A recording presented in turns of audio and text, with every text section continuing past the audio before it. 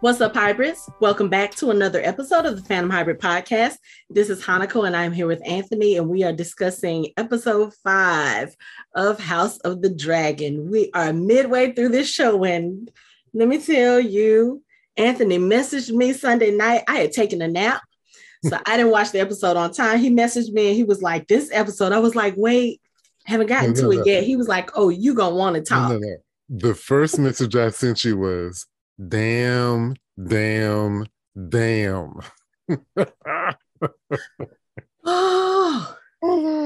let me tell you. So we've been saying it from the beginning, how Matt Smith as Daemon Targaryen is owning this role. Matt Smith is brutal. This motherfucker don't have to say a word. Give that motherfucker an Emmy, a Golden Globe. Give him all of the, which I'll say, all the flowers. All the things, all the things. All of them. You know, and I found this out. Some people were like, when they first started, they're like, Matt Smith, Doctor Who, blah, blah, blah. So number one, if you saw Morbius, you saw that motherfucker with his shirt off. Mm-hmm. That's number one. Number two, this motherfucker was a scholarship rugby player in college. Mm-hmm. So, yeah. He has the physicality to do a tough motherfucker. But again, he didn't have to do shit. And let me tell you. He looks intimidating. Daemon was big dick energy from start to finish of this episode. Didn't say a word. That term was invented for him. Yes, it was. Start of the episode. Yes. We finally meet the bronze bitch. I have a big dick and a dragon. Do I need anything else? No, you don't. So anyway, like I said, we meet the bronze bitch. We meet his wife because in the last episode, the king banished him and sent him back to the Vale. So his wife, when she first comes on the screen, she comes on and there's an encounter with her cousin. And she's getting ready to go hunting. And he asked her if she wants some company. She was like, no, I prefer to go alone. Even just the way she said that sentence, I was like, okay, she seems a little hard-nosed, but okay, she might not, I don't know. The cousin seemed really nice. I was getting some strong, like, Arya, Lyanna Stark type vibes. No, she was a little bit, she had more of a, I don't know, when you first meet her, she had more of a, I guess because of the way he said it too, because he thought she was going to hunt something like simple rabbit. And she was like, deer. And he was like, oh, what did he say? What a ambitious choice or something like that. Mm-hmm. And he said it in a nice way, but I kind of took it as, okay, so you're a female, you're about to go hunt this big deer.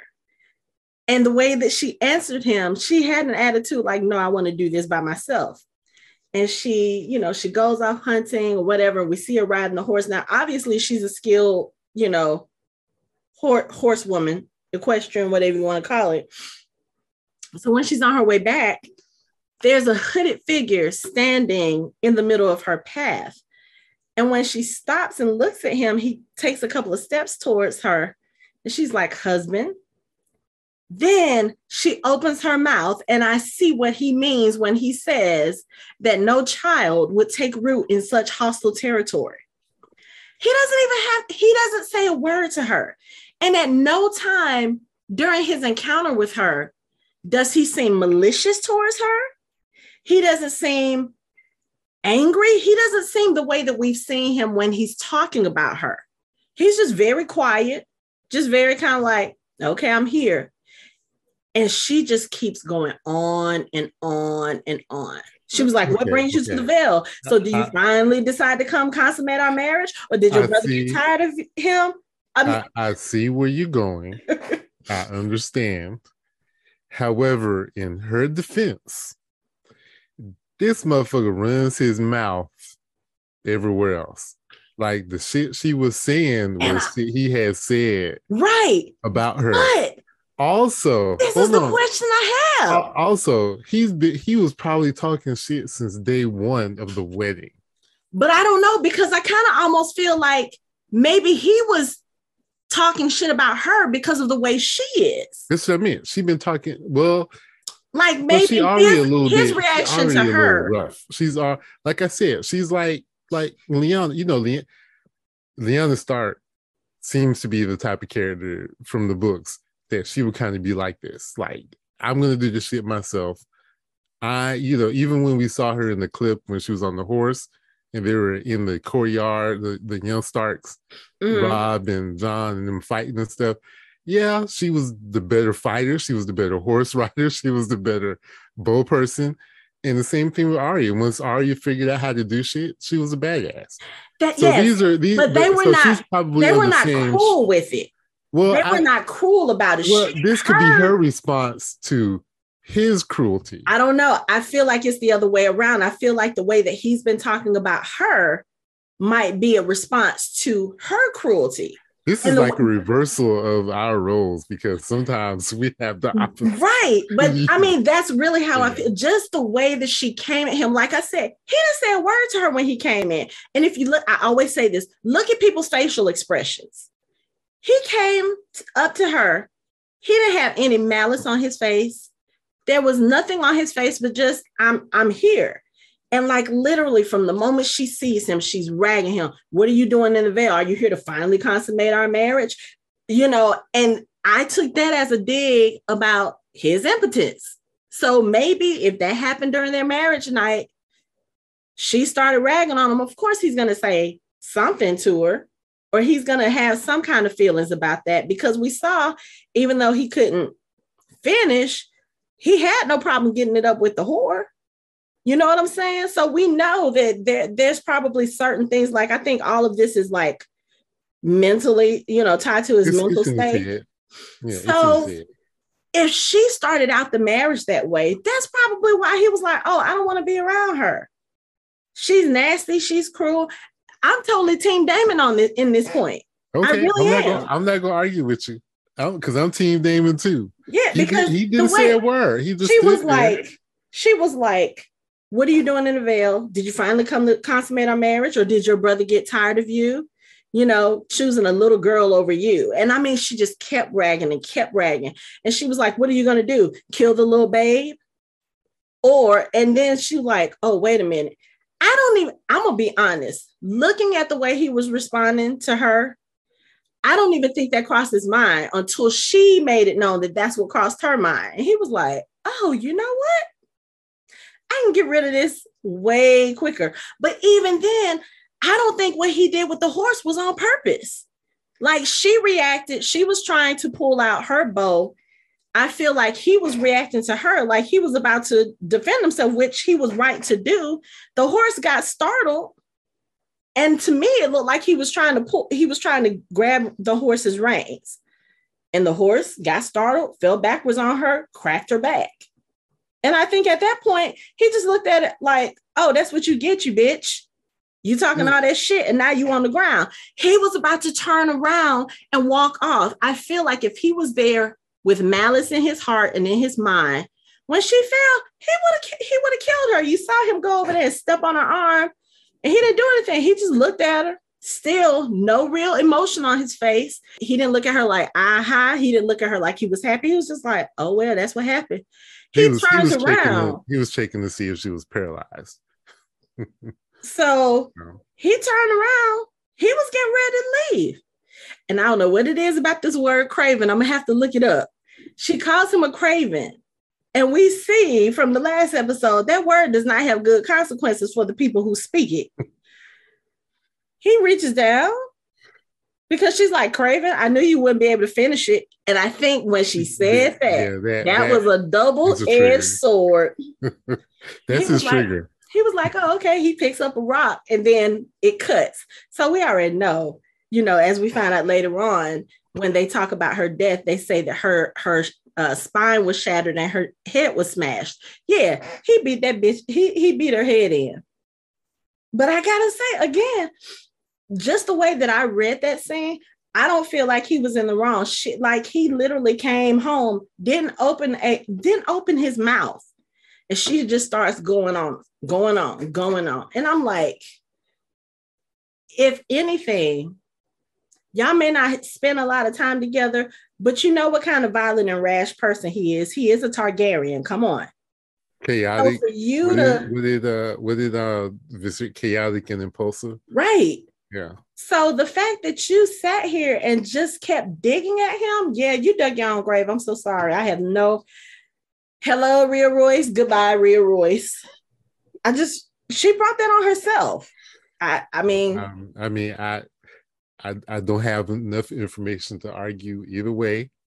I can just go by based on what I saw. And she had said some harsh words, you know, and the horse was already on edge. And I don't ride horses, but from what I understand about horse riding is that horses can sense how the rider is feeling. So if she became uneasy, the horse is going to feel uneasy. And then think about it. He tried to calm the horse down. He was trying to approach for it. He was trying to calm the horse down. Yeah, but however, Damon ain't stupid. He's not stupid. Nope. He knows, he could tell when the horse was first, you know, a little uneasy about him. He knew if he got close to the horse was going to do something it wasn't supposed to. Yeah. You know, I mean, I'm not going to give him, I'm not going to completely absolve him of any wrongdoing. Okay. I'm just saying, I know she didn't help the situation, but I'm sure he is a chaotic, impulsive. He saw an opportunity, and you know, whatever happened, and it happened. I will say, but he noticed that the horse was not easy with his presence. So if he took a step aggressive, you know, if he took a step towards the horse and reached for it, the horse was gonna go back from him. But that's the thing. He wasn't even aggressive with it. He not aggressive, but just like walking. Even if you raise his hand, horses can be real skittish, especially if the rider is uneasy. He reached out, and walking towards the horse, all that was going to make the horse feel, whoa, I don't like this situation, and they got her thrown because she wasn't easy about the situation, especially reaching for a bow. That was the only weapon she had. Because I've seen some stuff on the internet like, what did she think she was going to do with the bow at that sort of range? Well, that was the only weapon she had. And maybe she thought she was good enough to be able to, she may have hit him with it or something. But she was completely uneasy about the whole situation. That made the horse uneasy. He startled the horse, whether intentional or not. The horse got startled. I don't think he startled the horse. I think she did. Yeah, because she was completely uneasy. But I'm not going to completely absolve him because, again, he ain't a stupid person. He's not a stupid person. He's a dragon rider, and he knows that when you ride these creatures, these beasts, they can tell how you feel and which you are. So he may have been like, you know what, let me try to calm the horse down because I can tell the horse is a little bit uneasy. He may not have needed to step towards, he may needed to step back. He didn't say any words of comfort. He didn't say any words of encouragement. He didn't say anything. So it wasn't like he was trying to diffuse the situation. He may not have been trying to intentionally escalate, but he wasn't trying to diffuse it either. So you let her rant.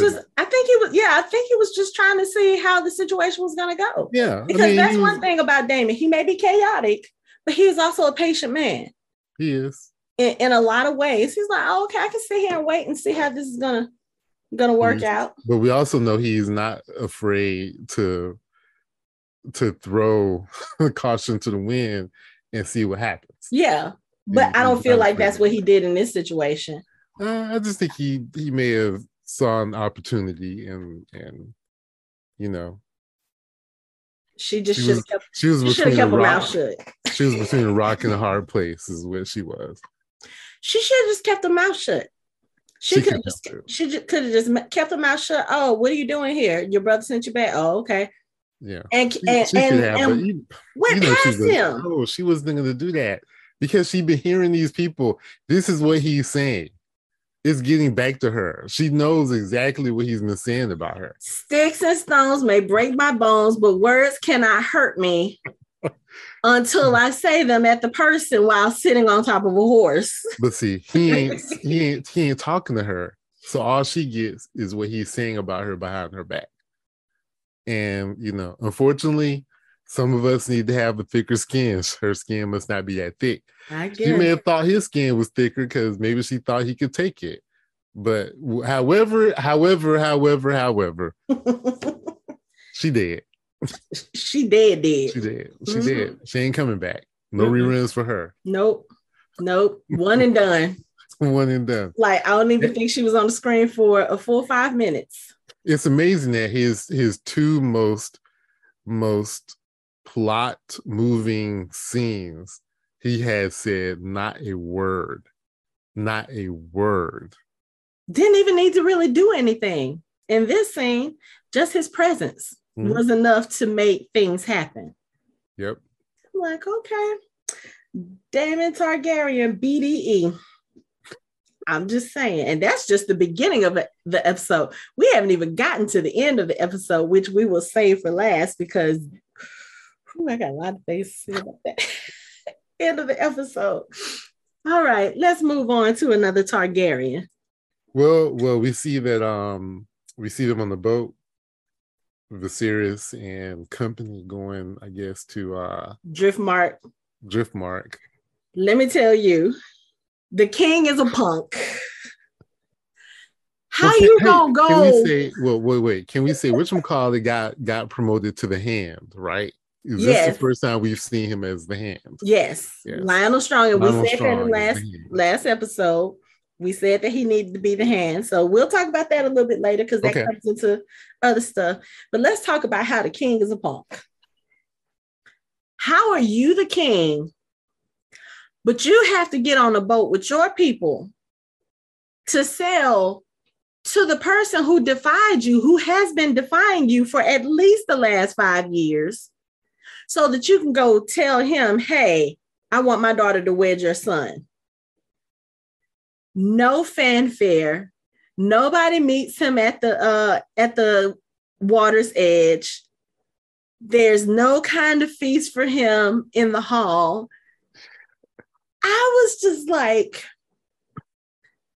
Lord Corlys is treating you like a commoner. I mean, he's saying all the nice things and he's doing what he's supposed to do. But as soon as those words were out of the king's mouth, he said, hold up, I want to make sure we got some things straight. He was like, so how is the succession going to go down? And are these kids going to have their dad's last? Let's skip ahead just a little bit. Now, when he was along with Princess Rhaenys, he did say, did I come on too strong? Like, he knew he was taking a chance because Viserys could have easily commanded him to come to King's Landing. He could have, but he didn't. So coming to Driftmark was a way to sort of apologize, to kind of make up for not doing what he should have done the previous. He's the king. He shouldn't have to apologize for shit. No, he shouldn't. But remember, he's trying to be like his grandfather. He's trying to peace. He's trying to do peace. Now, I'm sure he did not expect to get there, and he sees, what's the boy's name? Laenor and the Knight of Kisses crossing swords in the courtyard to be his greeting. Right. I'm sure he was not expecting that. You know, if and Corlys, I think Corlys made a calculated mistake because the king did come to you. The least you could have done was have the fanfare for him. You could have done that because you knew what he was coming for, and you knew his coming was the royal way to apologize. That was extending the olive branch, right? So the least you could have done was have the fanfare. So I will fault Corlys for that, and I think he recognized that he was taking a chance by not doing it, because that's a severe insult. I just feel like, had it been me, if I was Viserys, I'd be like, you know, fuck this motherfucker. Let's get back on the boat. You know what I mean? I don't think Viserys was trying to get back on that boat no time soon. Because what did he do? As soon as he was done, he went and got in the bed for them to get ready to leave. For them to get ready to leave. Yeah. But yeah, so he's on this boat throwing up. And then when Rhaenys comes to greet him, she grabs him by the hand. He done threw up all over his hands. I'm just like, you know, we living in COVID times. You got fluids on your gloves. You ain't changed your gloves. You're sitting there coughing every 2 or 3 minutes. Like, they are looking at him like, dude, are you about to drop dead in my hall? Like, and then like, he didn't even come greet him. Like, Viserys had to walk all the way to the throne room, like, with Lady Lena. You really as his escort. You really pushing it, Corlys. Mm-hmm. But you know, he got pretty much everything he wanted. Yeah. I find it interesting that Lord Corlys was the one who had to break the news about Lady Royce's passing. Like, he's like, oh yeah, I'm so sad that you had to come on such bad tidings. And the king is like, what you talking about? Oh yeah, Damon's wife has passed. She had a horrible accident on her horse, and you can see Lionel Strong sitting there like, oh shit. He just sitting there calculating like, huh. I'm gonna assume that the ravens from the Vale got to Driftmark, and they had probably already left King's Landing by the time the ravens got to King's Landing. He probably didn't send word to his brother. His brother said he didn't want to see him again. No. The Maesters would have sent a raven. That is not something that the Maesters would not do. They would immediately send ravens out to everybody to let them know, because she was the heir to Runestone. So they would have sent ravens out for that. Because remember, the Maesters. I know. Yes, I'm just thinking about something. I'm just thinking about something that I read that happens later on in this story. Uh-huh. And I was like, yeah, the Maesters don't always tell folks when folks die. They don't, but this will be something that they would definitely tell the Citadel, because they need to keep track of this lineage thing. We'll come back to that statement. We'll come later, back to that. Because we'll come back to that. But anyway, so yeah, Lord Corlys is like, so how's the succession going to be handled? And I will say this for Viserys, okay? You know, we sit here and we talk about how weak of a king he is, how inactive. I like the fact that he is sticking his guns on saying, Rhaenyra is my heir, even though, yes, I have 2 young sons, she is still my heir. And whoever her children will be, no matter what gender, they will take the throne after her. I do like him for that progressive thinking, because we know that it's not always easy being the one to break the wheel in that sense. And he's sticking to his guns on it, which and we know he said their kids will be Valerian, but whichever one takes the throne will change their name to Targaryen. Yep. And that is only fair. Yeah. I mean, and Lord Corlys, he was kind of like, okay, that's a good compromise. But the way that he hesitated on everything, I was just like, dude, you were like pushing the envelope. Like, you were trying to see just how much leeway you were going to have. And at some point, you're going to piss Viserys off. It wasn't today, but I feel like he's towing that line. He's like that errant child. He's like the kid that gives mom and dad all the grief and just trying to see how much further he can go before he gets in trouble. Yeah. That's how I feel like Lord Corlys is.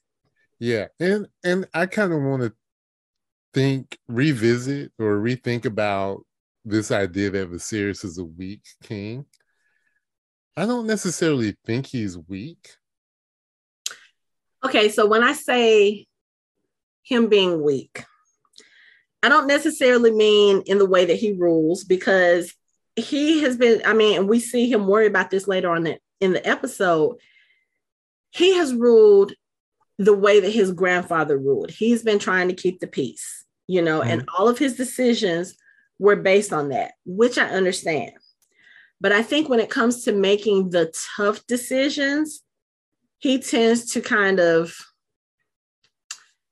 he doesn't stay firm with it. Like, how many times has he banished his brother? And Damon just struts on back up. He comes on back. How long was he at Dragonstone before anybody did anything about it? Right. He was there, 6 months? Yeah. And then he went to war for 3 years? Yeah. But then, that's his brother. That's different. But still, you are the king. When people see that your word is not bond, when your word is not law, you literally told Damon, you don't want to set your eyes on him ever again. And he shows up for the wedding and just looks, and the king's just looking at him like, this motherfucker here. But what does he do? He has them pull out a chair, right? Because he doesn't want to cause a scene. But again, you are in a situation right now where everybody is looking at what you do. And yes, some people might say, oh, he's a merciful king. He's a forgiving king. Some people might look at that and say, oh, if he can't control his own brother, how is he going to control the 7 kingdoms? Oh, well, see, I could be one of those people that would be like, these fucking Targaryens, they bend over backwards for each other. Right. Mm-hmm. But they treat everybody else like shit. Mm-hmm. He treat Lord Corlys like shit. He does. But because he won't let Lord Corlys back into the court. Right. Because of what happened. Mm-hmm. Right. But of course. And I'm going to be honest too. Yeah, we keep talking about how, as disgusting as it is to us, him picking Lady Laena would have been the better choice. It would have been the better political match for him as king.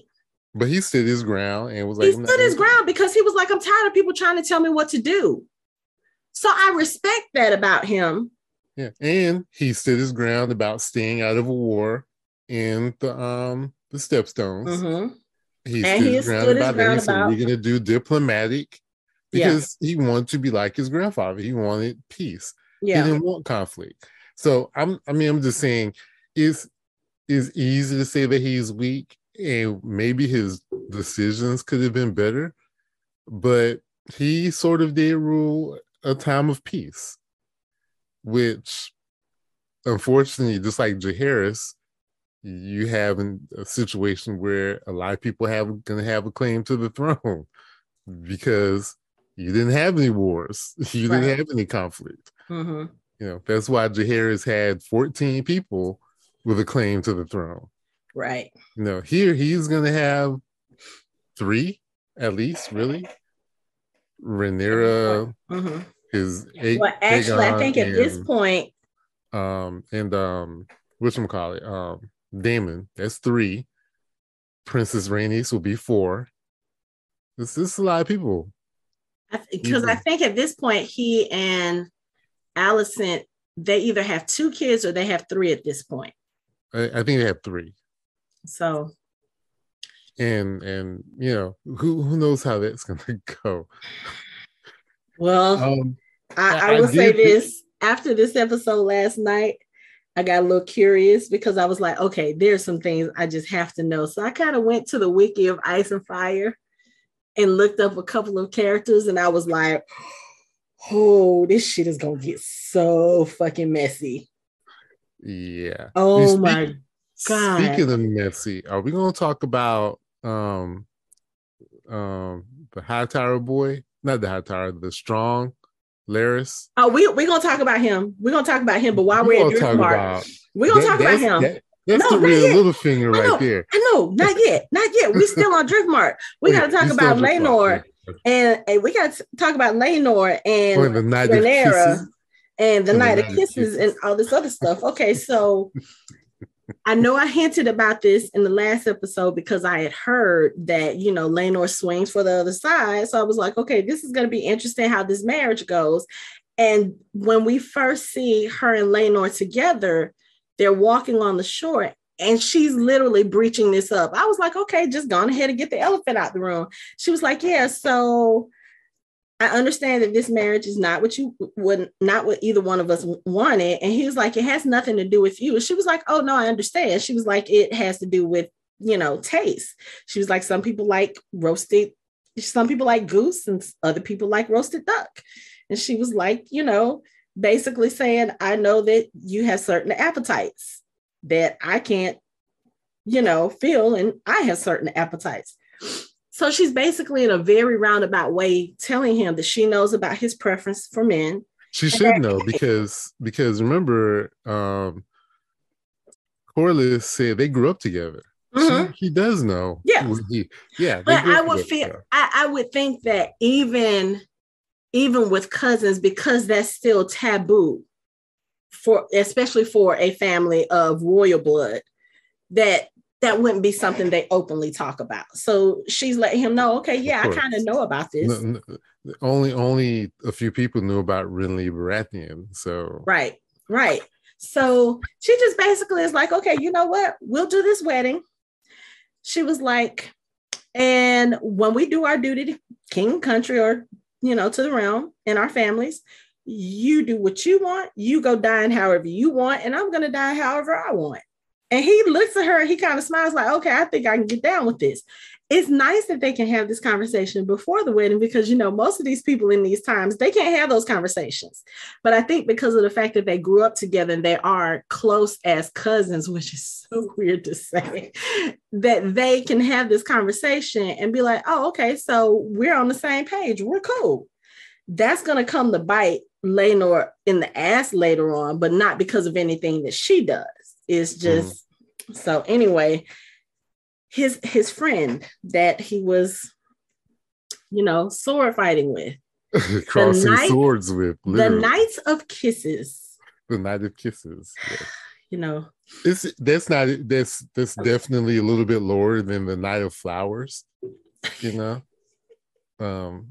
he's not as cute. I'm sorry. Sir Loras was gorgeous. But anyway, we'll get on the Knight of Kisses later because he's not even really important in this part. Like we established that they are together, him and Laenor. And he basically tells Laenor, look, she just granted you leave to be with who you want. This is the perfect opportunity for us because you're going to need a protector. Mm-hmm. So I could just come with you and we can handle it that way. He was like, obviously she has somebody else that she likes. So it's a win-win for everybody. Not quite everybody. No. Well, because the Knight of Kisses can't keep them lips puckered. Well, that's his problem. We'll circle back to that. Yeah, even before that part, they're already back on the ship, going back home. And Sir Criston comes up to the princess. And when Sir Criston, the pride of Dorne, Sir Criston. I felt so bad for him because we've already speculated that he and the princess have had feelings for each other, probably for a while. And of course, she broke her cherry with him. Yeah, but her feelings for him are not the same as his feelings. I don't think in that sense. No, I don't think she feels as strongly for him. I do think, okay, so when he was having the conversation with her and the look on her face and when she turned around and turned her back to him, I think there was a split second where she might have considered what he was saying, maybe just a split second. Just for a split second. Right, because even when he said, being able to choose who you want for love, I don't know if I feel like she loves him in the same way that he obviously loves her, but I do think that she does love him. But enough to give up her kingdom? No. And I think that was her sense of duty, obligation, didn't outweigh the feelings she had for him. Right. And did not weigh the feeling for wanting to be free to do whatever she wanted to do. Yeah. Because even if you think about it, yes, she complains about her power and her station and the lot that has been handed to her. But if you think about it from her point of view, if she ascends, she will be the first queen ever of Westeros. That's not something to just kind of lightly throw away. That's no idle thing. No, that is a huge thing. Yeah. And I don't even think she doesn't want it for power like most people want it. She wants it, because even what she was saying before when she was talking about, her forefather, Aegon Targaryen, she was like, he united the 7 kingdoms, and she was about to say, and put them on a path. And that's when he walked off from her. So she didn't get to finish, but I feel like that's what she wants to do. She wants to unite the kingdoms and she wants to be a great queen. And I also think that the prophecy weighs on her too, like the significance of that burden that Viserys was telling her that the Targaryen kings have. I think that sort of is part of what's playing in her mind too. Like, I have this thing that I have to have us prepared for. You know. But I think she considered it for a quick second. For a split second. But I felt so bad for him because he was pouring his heart out to her. Like, I want you to marry me and blah, blah, blah. And then when she basically tells him no, she was like, Laenor and I have an agreement. He will continue his pursuits and I can continue mine. Nothing has to change. And he was like, so you want me to be your whore? I was like, wow, this is a role reversal and I'm here for it. I'm sorry. He escalated it quickly, though. It escalated quickly because he was like, oh, so you want me to be your whore? She was like, I just want things to continue the way they were. You be my white knight. And when she said that, he was like, but I've sullied myself. I'm supposed to be chaste. I'm supposed to be celibate. And I ruined that. He was like, that's all I have to my fucking name. Dirty. He's like, that's all I have to my fucking name. And I mean, I understand his distress, especially when you're a person that's lowborn. Yeah. And, you know, even though, he's not loyalty, that is a high position. That is a position of respectability. It is a position of trust and honor. And he was going to be fiercely loyal to her. Yeah. For putting him in that position. Right. Well, not the current position, but the previous position. Not the previous position. The first position. Right. But I just felt like when he said that and she was just like, I don't think she meant to break his heart like that, but I was not expecting it to take that turn. Like, he was dead ass serious. I was like, oh. And he was crushed. He was crushed because he just walked off from her. And I was just like, I don't know if this is gonna have a happy ending or not. No, it's not. Not the way he felt. He was crushed because, like he said, the only way he felt like he can fix that was to go off with her and get married. That was the only way he would be able to get his honor back. Right. And not only that, I think for him too, maybe that was a way for him to feel like he didn't sully her. Right. You know, because he is about honor. And oh no, I don't think he was thinking about her honor. I think he was totally thinking about his own you think? honor. Okay. Yes, he wasn't thinking about her honor. Okay. He was thinking about the vow he took, the oath he took. He broke it. And now he feels there's a lot of guilt in there. There's a lot of guilt in there. So let's talk about this guilt.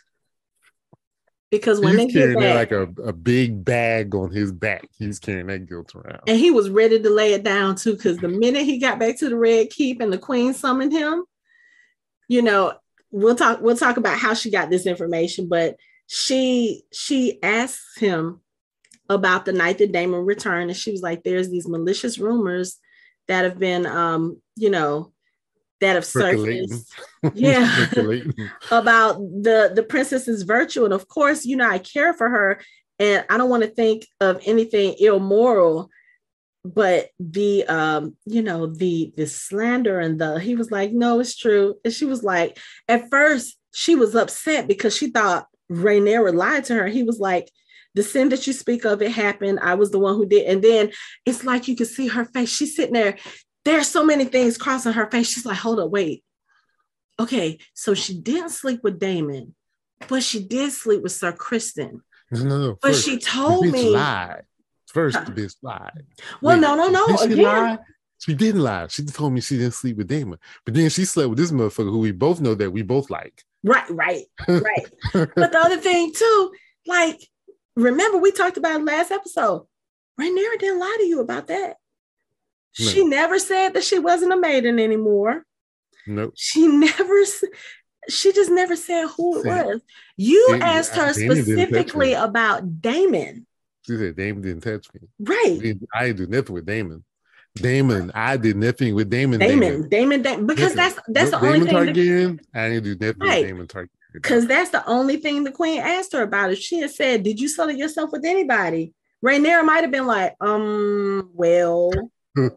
Because again, they were at that point where I felt like they were starting to kind of bridge that divide in their friendship. Yeah, nope.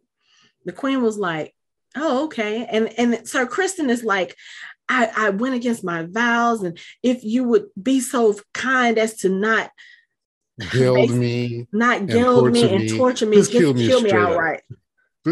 Just kill me straight up. I was like, damn, you really holding on to some guilt, dude. He was. He needed to go to confession or something. He needed to go talk to the High Septon, something. But she let him go. She was like, you may go, you may leave.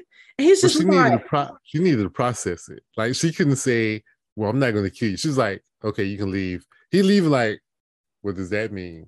Mm-hmm. Just kind of looked and walked out. But she needed to process it. I also want to say that back in about her conversation with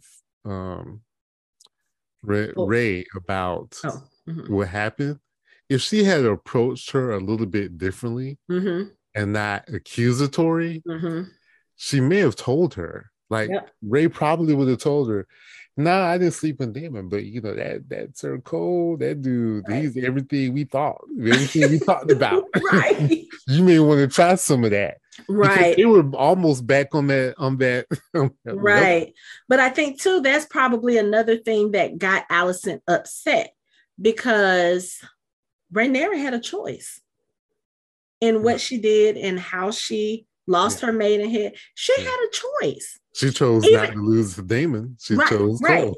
But even if she had done with Damon, that would have been her choice. It's still her choice. Yeah. It would have been her choice. It wasn't anything that was forced upon her. It isn't anything that she was arranged to.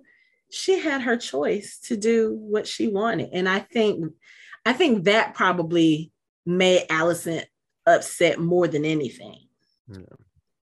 So, but anyway, so let's talk about Allison. Let's go to Lord Larys. He's the real little finger. You know who he reminded me of? Everywhere. Who? He reminded me of what's his name in Shadow and Bone? The creepy. Oh. What was his name? I cannot think of it. Was weird. Yes. Not the Advocate, the and you know, I was just thinking about this afternoon. I had it in my head and everything. But just he had me this little bitty little seeds, and you sprinkle that seed and you treat that seed however you want to treat it. But here's my question: how the fuck you know all of this? Well, he's supposed to become the master of whisperers. So you know what did he say? There are times when he said, when you're not invited to speak, you learn to observe. And I understand that, but that means you got to be around quite a bit at the. No one pays him any attention. He's just creeping around. People be talking. He just kind of sit down in the back and just listen. He's just creeping around. But he knows stuff nobody else is supposed to know. Like, how you know the maester took that tea to Rhaenyra? How do you know this? The person, well, you know, maybe if he was around when the maester was asking for the ingredients. I'm just saying, people like him, they know things. I got people in the building where I work who be knowing things. How do you know that? Well, things that only me and somebody else know. How do you know that? Oh, I know. I just heard.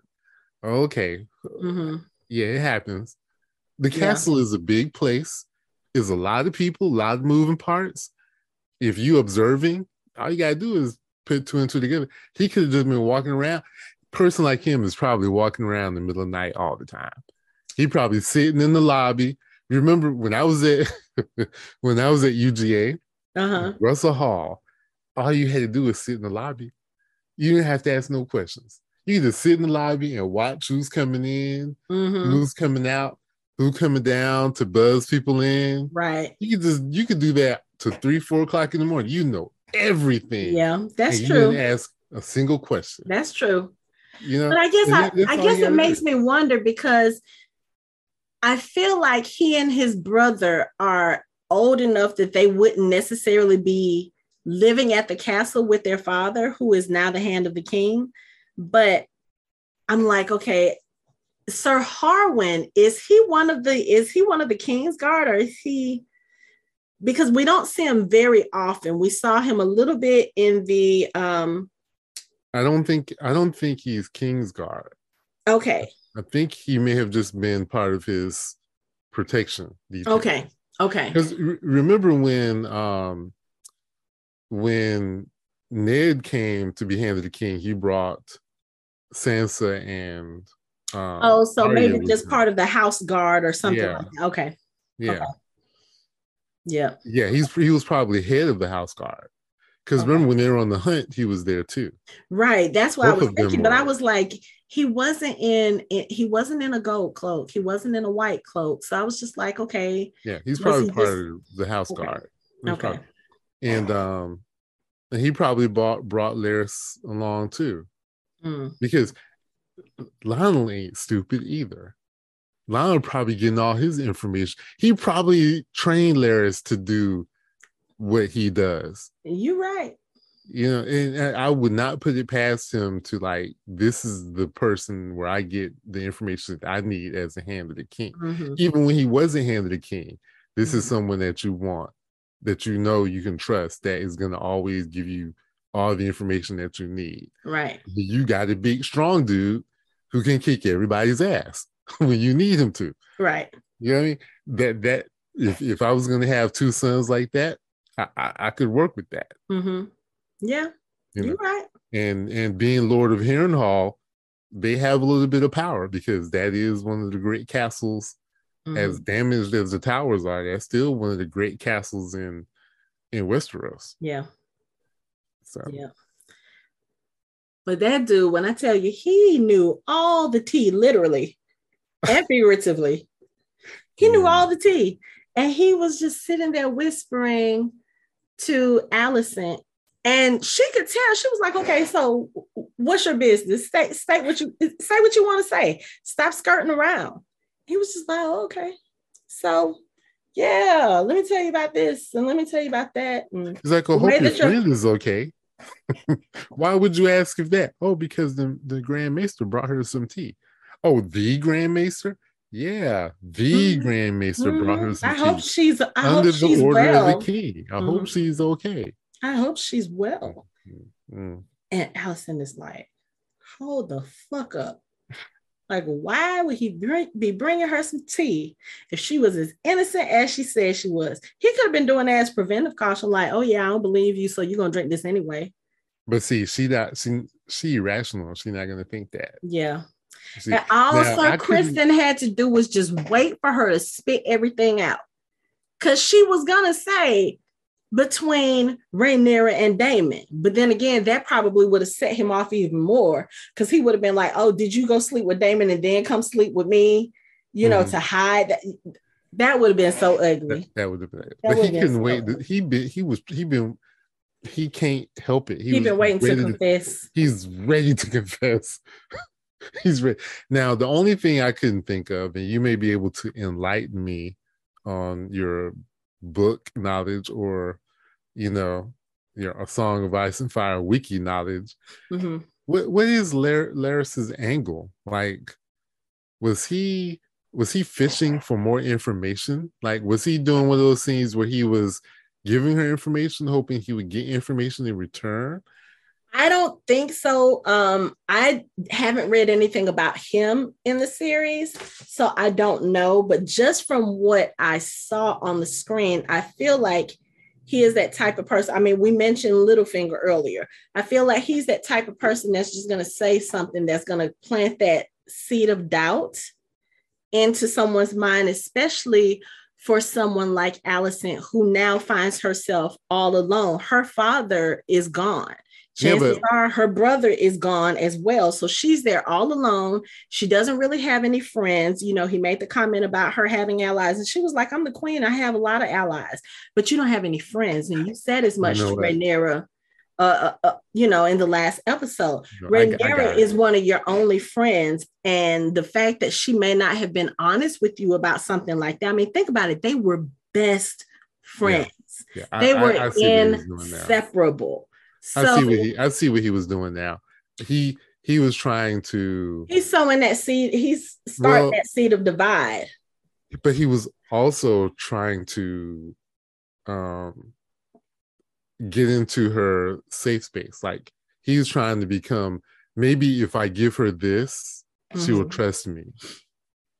So he gave her a little bit because now she knows that he's going to give her information. Right. See, this is how Master of Whispers work. He's going to be able to establish a rapport with her. Like Right. she needs allies. I can be an ally. Yeah. So because I do know that he ain't her ally.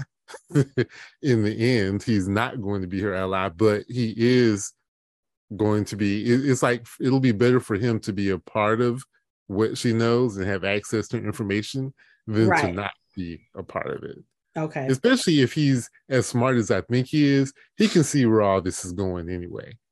Okay. I think everyone kind of knows that this is not going to end well for the Targaryens. Right. I tell you, that dude though, he was clever. Because he just, first of all, he showed up out of nowhere. And then he just kind of slinks on down to her. And he says the little things in her ear to make her go, Because I guarantee if he had never said that to her, she would have never thought to ask Sir Criston about Rhaenyra. Oh, because he said, "Oh, your father is gone, so you're kind of like by yourself." Can we go back to when her father was hightailing it out of there? Did that sound like a confession to you? This man is gonna die. He is not gonna live to be an old man. You know what? I don't want to say it sounds like a confession, because if you look at the king the way he is now, it's obvious. What is it? Michelle said he ain't long for this world. He ain't long. And he said, he was like, it might be days, it might be years, but he will not grow to be an old man. If you think about it, in this instance right now, Viserys is still only in his 30s, maybe early 40s. Yeah. Because book-wise, I think he's about 20 years older than her, maybe. So, but it's weird because when I went on my little wiki dive yesterday, I found out that at the time of her mother's death, Rhaenyra was only 8. So I was like, "Ooh, I'm so glad they aged her up." So the actor, what's his name, Paddy Considine, or whatever. Yeah, he spilled the beans that it's a form of leprosy. Yeah. Now, this is interesting because I also, before I heard that, I had heard a rumor, or I saw on the interwebs, that he is in fact being poisoned.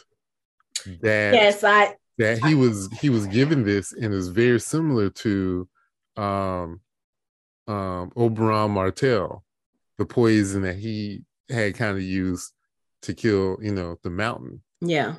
That I was like, oh, okay.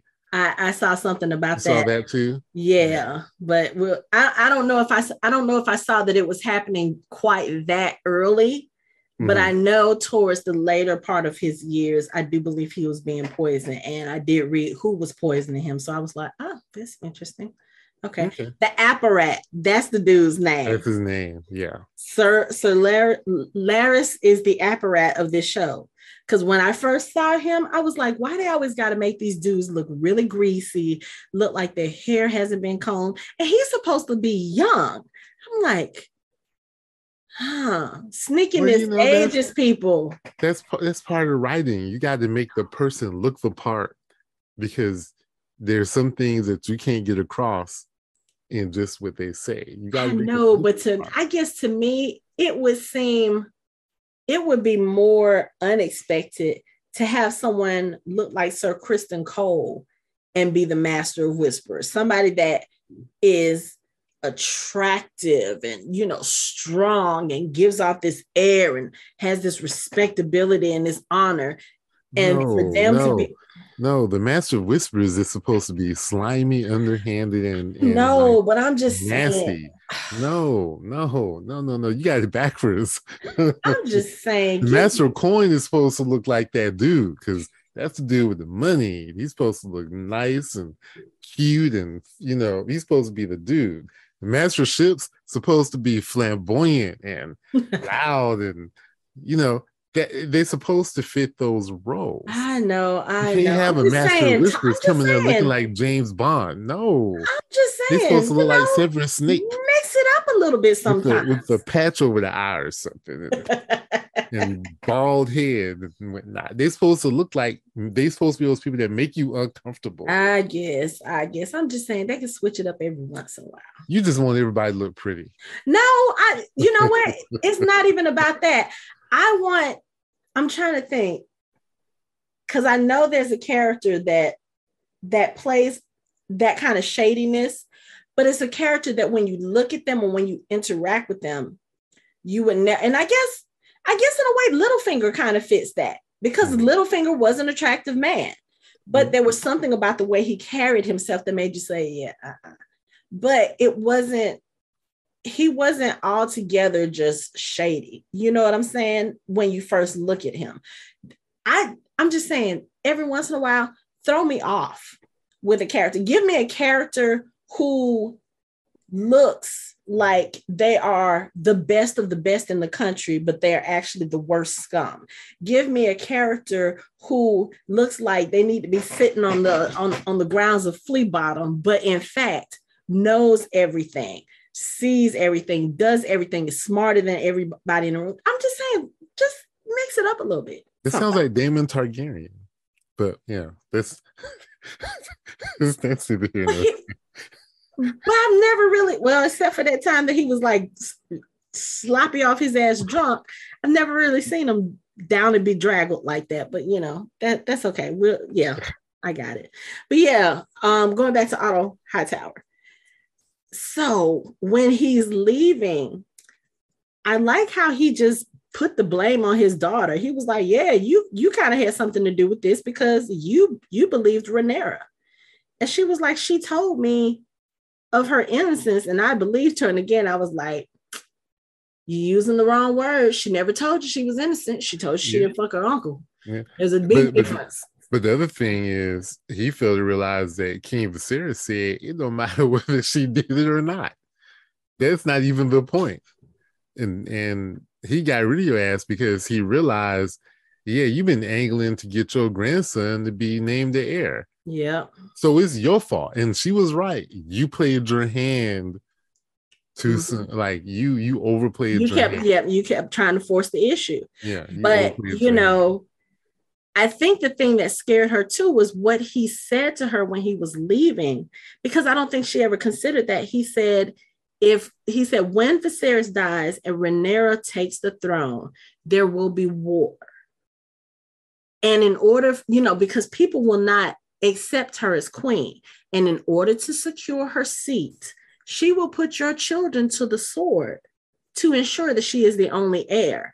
And I really don't think Allison ever thought that before, because she's still, I think in her mind is like, she's still my friend, even though, yes, we are estranged a little bit, but I don't think she thinks that Rhaenyra would have it in her to do that to her. She doesn't. And I think I know what he was doing and he was wrong for doing that, but Rhaenyra is not the type of person that would do that. And like I said, she isn't now. Well, she might now. But going back to our discussion about Viserys, it is sort of his fault for not establishing that she is his heir, regardless of what all y'all think. Like, he needed to go around with her. He needed to go, even as king, or send her out and make sure that these lords understand that she is the heir. She should have been flying around. She should have been going down to the Citadel and telling the Hightowers on the back of her dragon, "What's up? I'm your queen to be. Here's my dragon." You know what I mean? Like, that's what he said to Lord Corlys. That's what he should be saying to everybody in the realm. Yeah. She will be my heir. And when she has children with her future husband, her children, no matter the gender, will follow her on the Iron Throne. Yeah. That's what he needs to tell everybody. Like, that was very definitive. And I know it was because it was what Lord Corliss point blank asked him, but that's the energy you need to keep. The energy you need, right? And this is the thing that you talked about, him being king. He feels like as king, if he says it, then there shouldn't be any question about it. But there is questions about it because you sort of aren't really acting like it. Like, you really needed Damon on your side. You needed Damon to be on board with this too. You know, you need everybody to be on board. And when Hightower says that, you realize that he has other things in motion. Like, he's going to have her treat and raise these kids. Like, yeah, you're going to have you're creating this situation. Yeah. Like, had you not ever said anything, she'd have been perfectly fine raising her kids, and the kids would have been just fine. Their half sister was queen, and they'd be all right. One of them may have ended up becoming the hand. You know what I'm saying? It's really one of the things with Game of Thrones is people tend to create these situations on their own devices. Like, you create this situation where had you left well enough alone, it probably would have worked out for you. Right. Because she might look, she said she didn't want to be married. Let her become queen. She could have named Aegon her successor if she didn't have children. She could have been like Queen Elizabeth and never have a child, never get married, and be like, Aegon, I like him. Aegon, he can be queen he can be king after I die. Right. You know what I mean? I'm gonna name him as my heir. As soon as she assumed the throne, she could have been like, Aegon's my heir. Well, that would have pissed off the Valerians, but whatever. Yeah. But I mean, that's what I'm saying. If she had ascended to queen and never got married, because she told Damon, remember, she was like, I don't want to get married. I don't ever have to get married. Yeah. Just leave me in solitude. Let me do my thing. But of course, again, she's a woman and she's in medieval times. And they're not, you already see what kind of brouhaha there was about the fact that there's a rumor that she might have lost her maidenhead. So imagine if she was like, oh, okay, I'm the queen. I'm going to go fuck who I want. They're going to be like, oh, no, you can't do that. We need a king up there who can do all of that. Like, really? Yeah. Yeah. So I lost track where we are.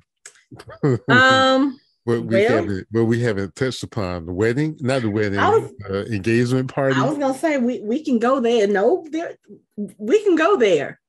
We can go there. Let's cut to the chase. Okay, so I want to say the nice thing first. Rhaenyra looked really good. She looked queenly. She looked very regal. She looked queenly. Alicent looked good too. We'll talk about Alicent later. She looked good too. She really did in her green dress. Yeah, she did. Yep. Oh, where do we want to start with this wedding? Okay, so yeah, it's a. Well, let's start with the night of kisses. Talking that talk.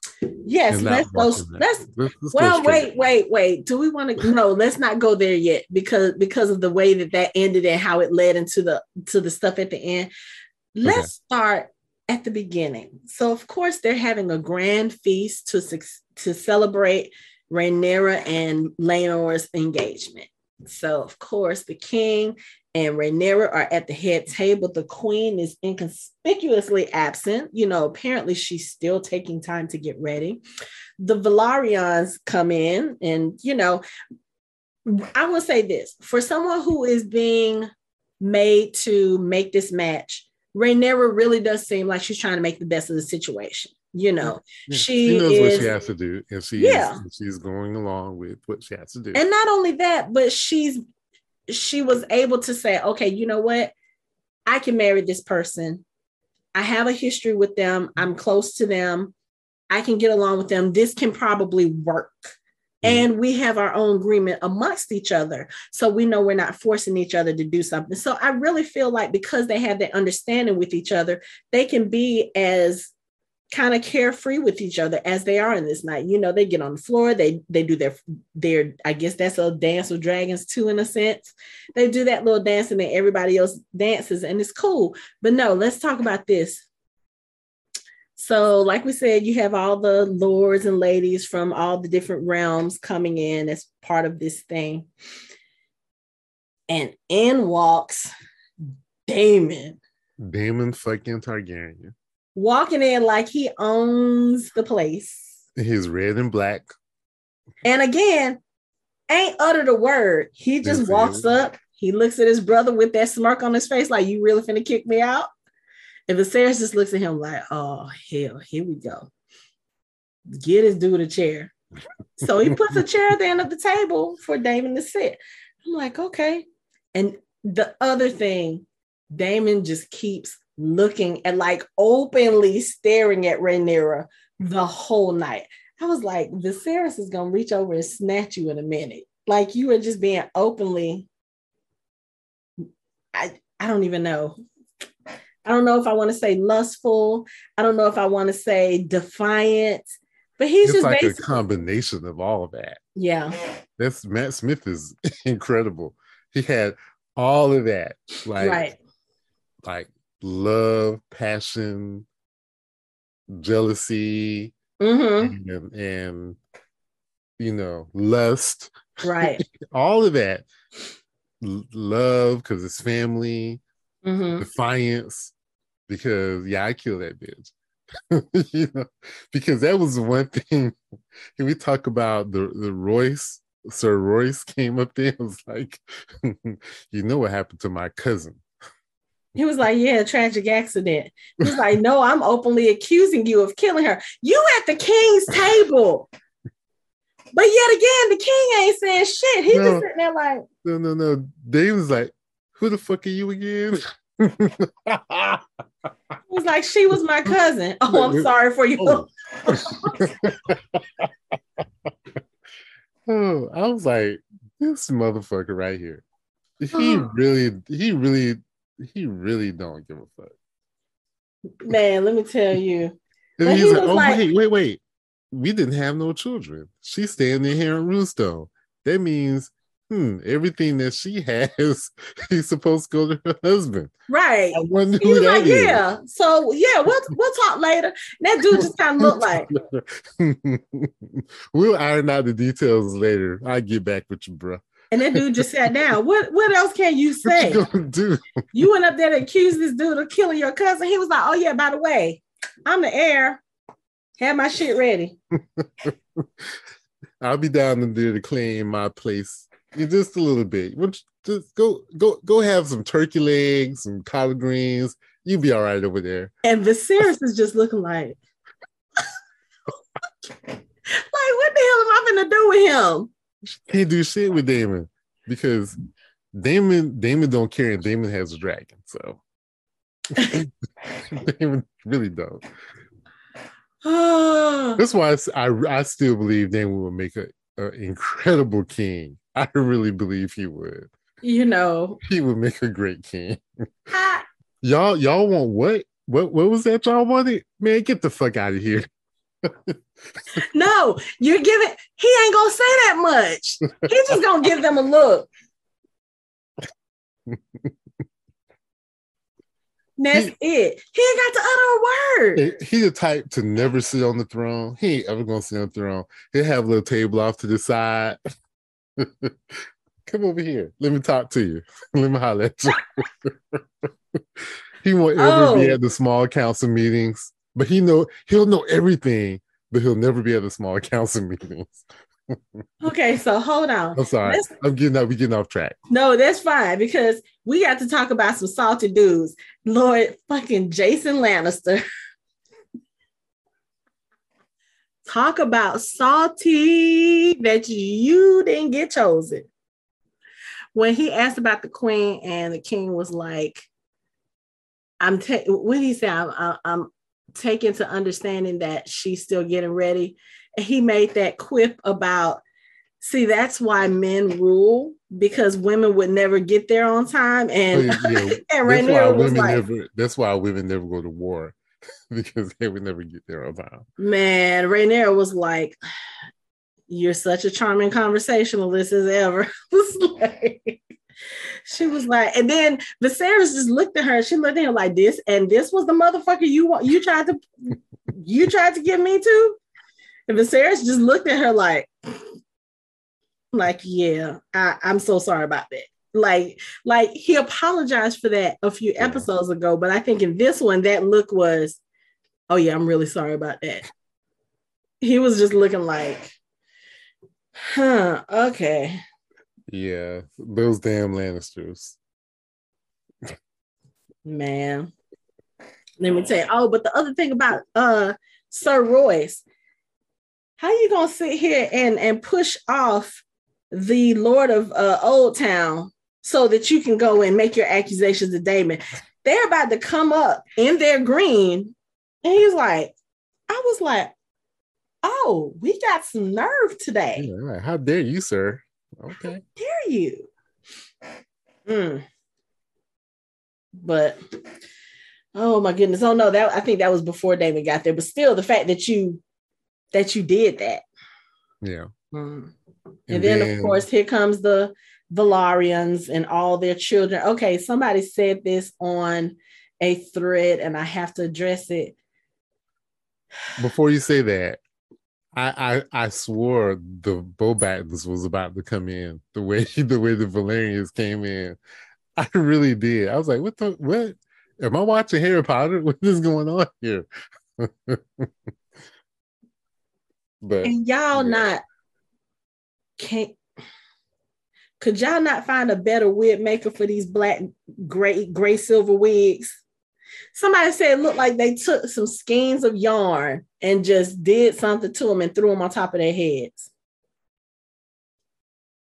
The only thing I'm gonna say is apparently the people that they needed to talk to about this, they didn't go talk to.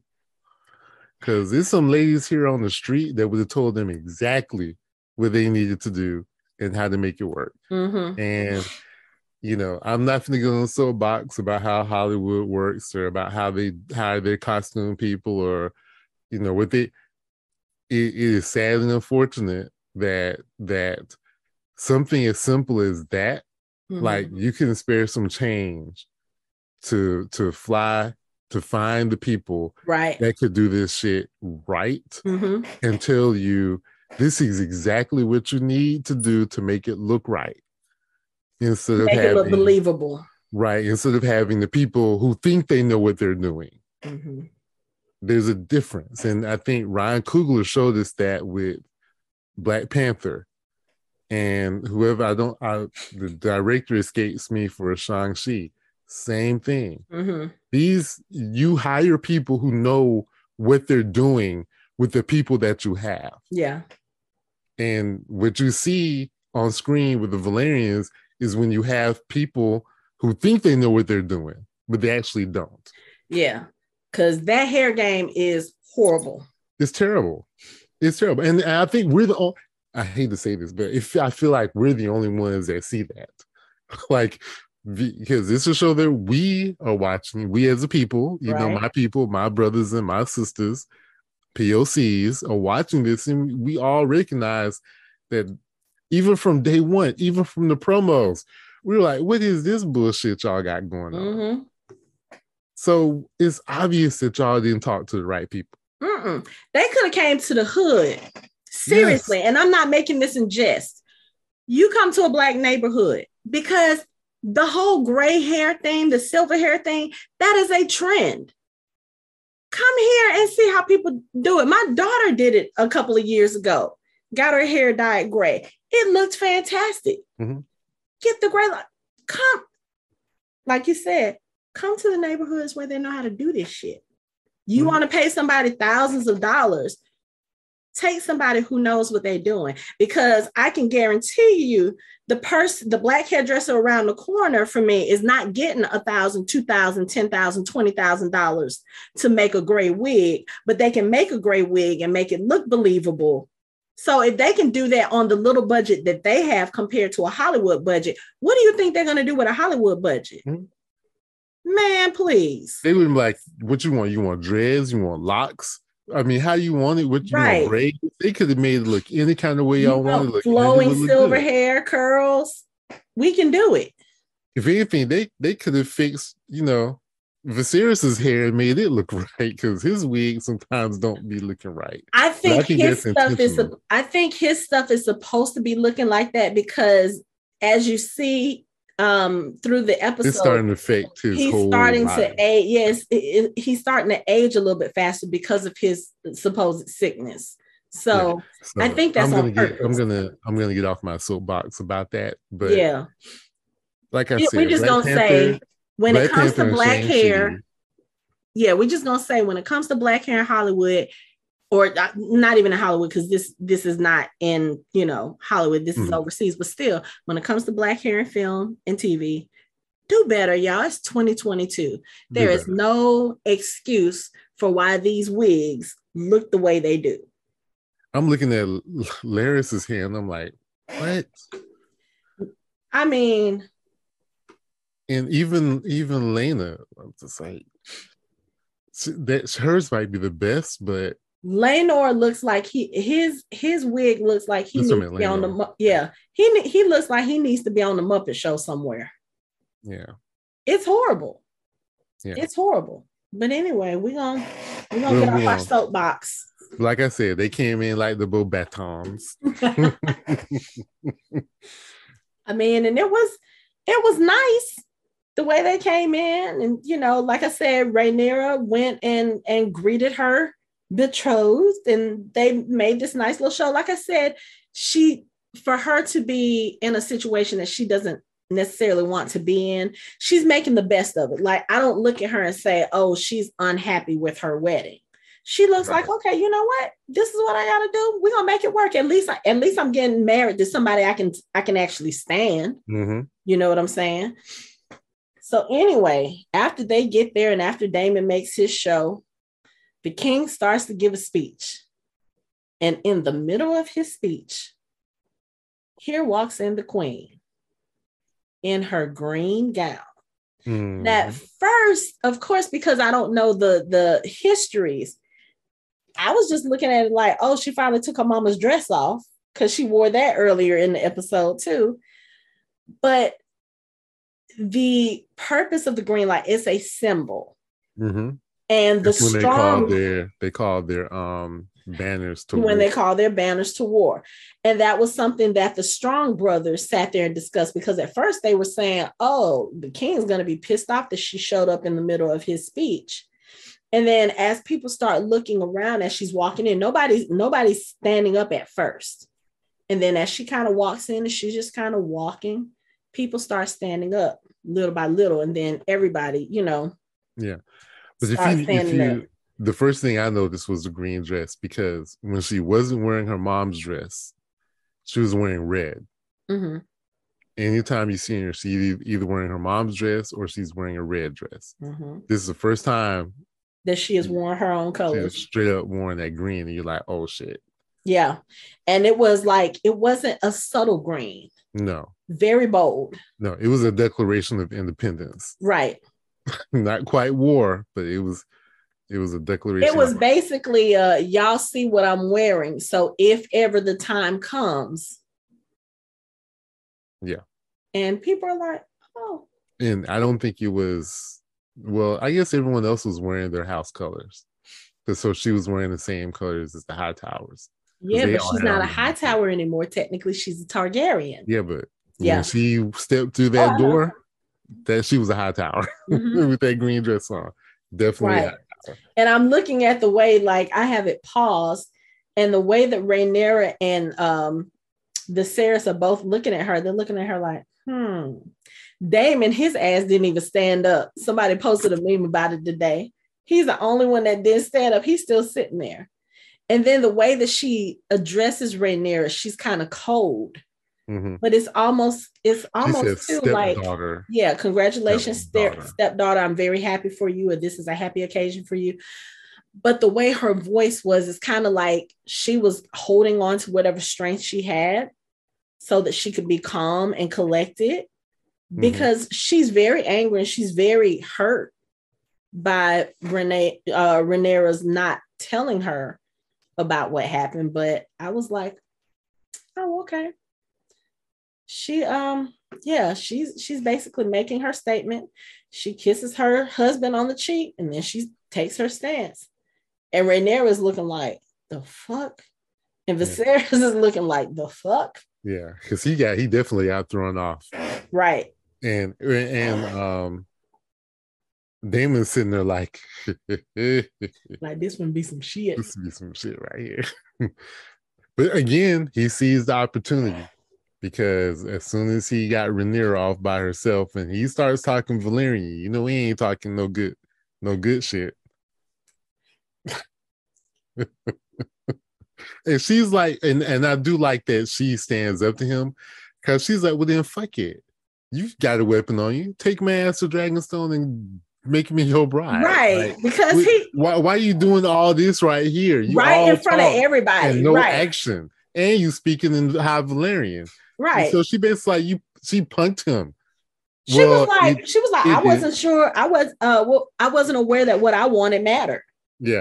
And you also told me that political marriages are political. Right. You know, you're the one that told me that. Then I guess we really didn't get to see it. They were escalating and we didn't get to see it resolved because someone else disturbed the party. Okay, so let's talk about this. The naughty kisses. Okay, so I got some things to say. Like, dude, it had already been discussed. You didn't need to say shit to nobody. Especially not a fucking stranger. And number one, you don't even know for a fact that it's him. You're guessing. You're like, I think it's him. That's what you're telling. Why you won't call him Larys? And I know his name. Laenor. Is Laenor. You telling Laenor, yeah, it's him. Look at him. He look like he all pussy whipped. Well, I mean, he wasn't wrong. I'm sure it looks obvious. He wasn't wrong, but then you don't know for certain. And you over there and you tell this dude straight up, who could lose his life. Who could lose his life? And you over there like, it ain't nothing. You're like, we both know each other's secrets. Dude, you know this dude from a hill of beans, and you learn real quick. You don't kick over an anthill. Man, let me tell you, first of all, when he walked over there, I was like, is he really about to do what I think he's about to do? And he just sidles up to him and he's like, yeah, so you hooking up with the princess, huh? Well, you know what? This could be a mutually beneficial friendship right here, because I'm gonna keep him busy. You gonna keep her busy, and we good. And you saying this we both have something to protect. You saying this in a room full of people, and then you bump him like, "What's up, dude?" I was amazed that Sir Kristen waited as long as he did, because you know he already been on it. He still don't know, like. All the queen told him to do was leave. He still don't know how his situation is going to be resolved. He on edge. But we always talk about this. You don't know the person, don't fuck with them, because you don't know what they're capable of. This is fuck around and find out part 2. Because when I tell you, he learned that night. Because while Rhaenyra and Daemon are having their little discussion and fighting, all of a sudden, like, this fight breaks out, and I completely missed. So I have it playing in the background. I'm waiting for it to get to that part because I completely missed when the fight popped off. It's like all of a sudden it was like a commotion. I thought Daemon did something, because the way that they were showing it, Daemon and Rhaenyra they were arguing, going at each other, and Daemon grabs Rhaenyra's face and gets close enough like he's about to kiss her. All of this while Viserys is eating his soup. He's sitting here looking out over the crowd like, are they really about to do this shit right here? And then the crowd kind of thickens in that area, and you can't really see anything. So when he's looking for them again, they're gone, or Damon is gone at least. There appears to be a ruckus. Rhaenyra gets knocked down to the floor. You see Laenor get thrown on the table. I mean, people just start fighting. It's a brawl. And then in the midst of it, I see Sir Criston going after the Knight of Kisses. And I was like, oh, okay, he finna fuck around and find out. I was not expecting Sir Criston to make this man's face hamburger meat. That dude was missing an eye. When Sir Criston turned his face over, his whole eye was gone. That is what Ramsay should look like, the way that John was slamming him upside the head. Yeah, you're right. But he didn't even look like that. So, but you know what? I think that's because Sansa stopped John. When she walked up, John didn't want her seeing him like that. Yeah, and then he was like, you know what? Honestly, this is yours to take care of. So however you want this done, we're going to get it done. So I kind of like the way that Sansa handled it. But he murdered that and just, I don't know. I don't even know if there's a word for it. But yeah, it was a commotion. And next thing you know, and it's like everybody kind of stopped just watching. The coolest thing though was Lionel looked at Harwin and was like, right. He's like, I need you to go. I was like, and then he goes and then he like punches 3 people like Superman. They just go out the way. Right. Sir Harwin the Strong, that's a motherfucker right there. Picked her up on his shoulder and took her back to the table. Like, where's Rhaenyra? He goes, you got this, right? Right. I guess I got it. But let's talk about something else interesting that happened during this whole dance thing. So I guess Lady Laenor said, or Lady, why can I not think of her name now? Lena? Is it Lena? Lady Lena. I guess she was like, okay, if I couldn't marry the king, I'm gonna shoot my shot with the brother. And I was like, oh, this is an interesting development. That was one of the things that made me say, okay, let me go look and see what's going on. Because I remembered, I think it was a conversation I had with you where you were saying that Damon got married before he was married to Rhaenyra. And right. So I was like, spoilers. Is it her? I was like, is it her?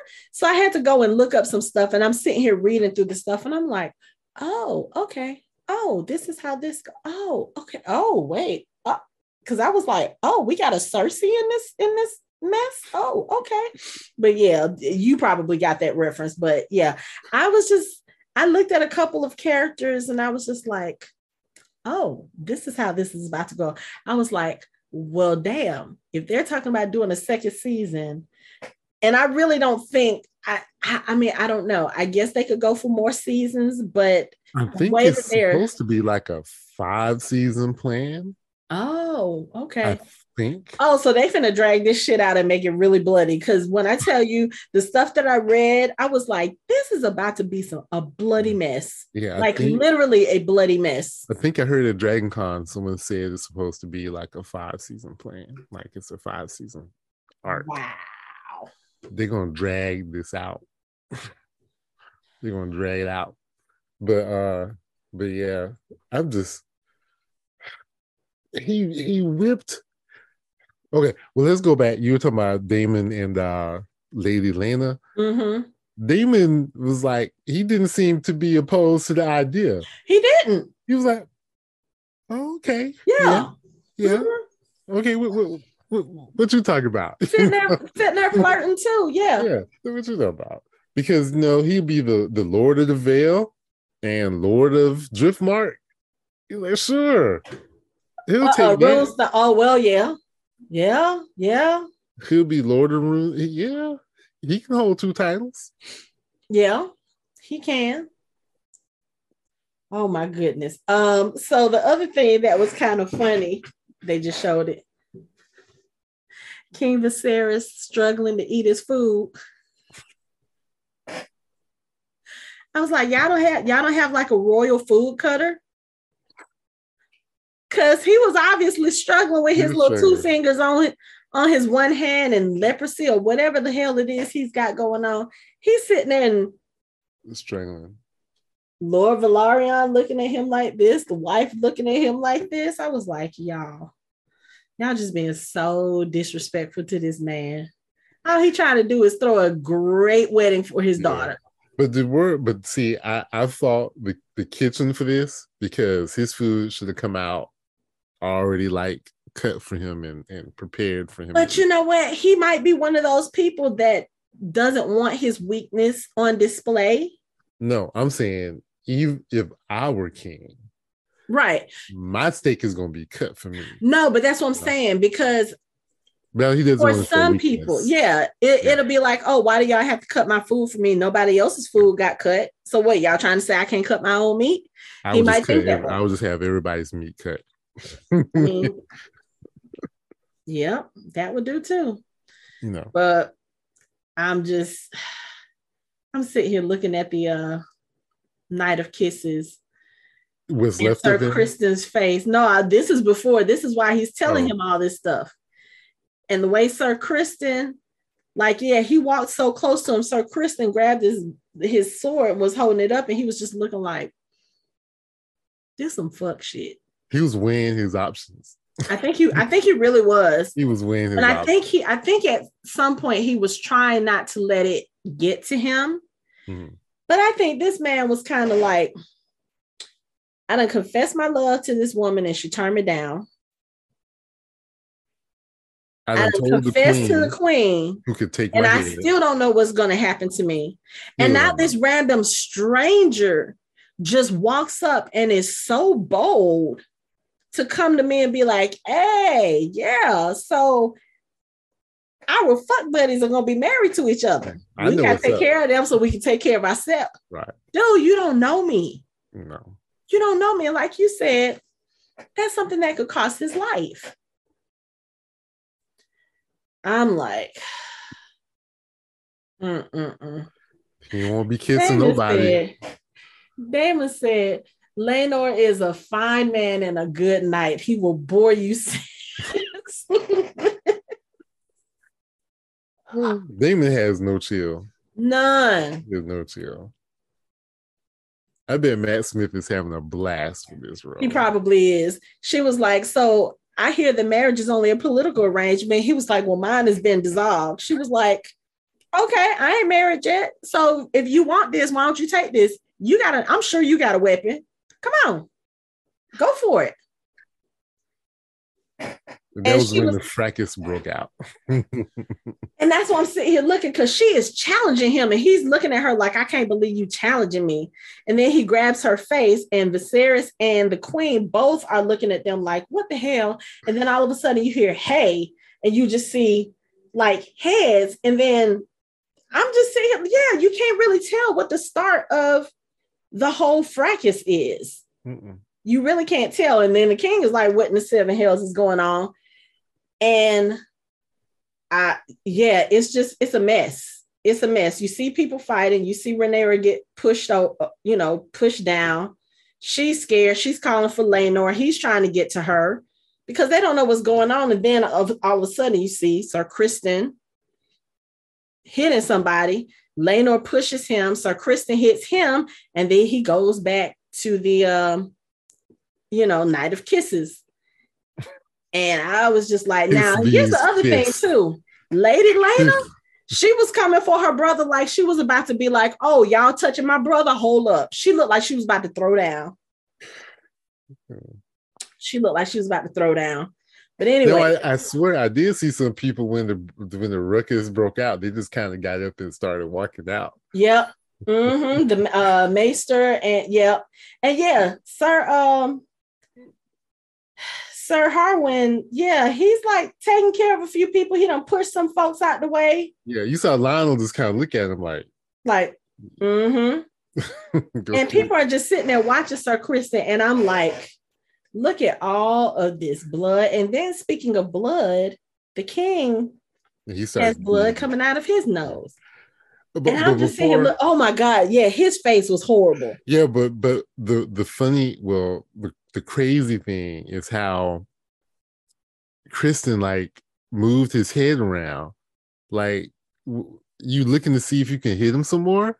I think he was. I think in a way, like, whatever rage he was in, I think it kind of passed at that point, and he was looking at his face like, "Wait, did I just do this?" Because I'm looking at this dude's face. His eye is gone. Part of his nose is gone. His like this, like there is a crevice in his face. A hole. His face. I was like, is this dude wearing like a ring or something? But no, the cuff of his armor comes right there. So probably as he was punching him, I was like, yeah, that dude dead. Yeah, poor Laenor. Your boy is gone. Man, and that scream he let out once he realized, and once he was able to crawl over to him. Because, yeah, Sir Kristen punched him pretty good, too. Punched him in the face. And the crazy thing is the guards are more worried about pushing other people out. Sir Kristen is just allowed, he just walks out the room. Well, they don't know, like, what started it. He is King's guard. And... and if anybody was paying attention, they saw Daemon make an aggressive move towards, and he's her protector. No one knows really. It doesn't seem like anybody really knows what happened. Right. And where did Daemon go? Daemon just took the fuck off. He got the hell up out of there. He didn't want no part of it. He was like, "Yeah, this ain't my fight." Deuces. Deuces. He's gone. But then after that, you get the scene where they're still in the hall, and it's just who it is: the Velaryons, the parents, it's the king and the queen, it's Rhaenyra, and it's Laenor and the Septon. Yeah, they went ahead and got that marriage done. Because I guess the king was like, "Oh, that's enough. That's enough for celebrations. We ain't doing this no more. Let's get this shit over and done with, and all y'all motherfuckers can go home." Now, if I'm not mistaken, a lot of this shit happened at the tournament.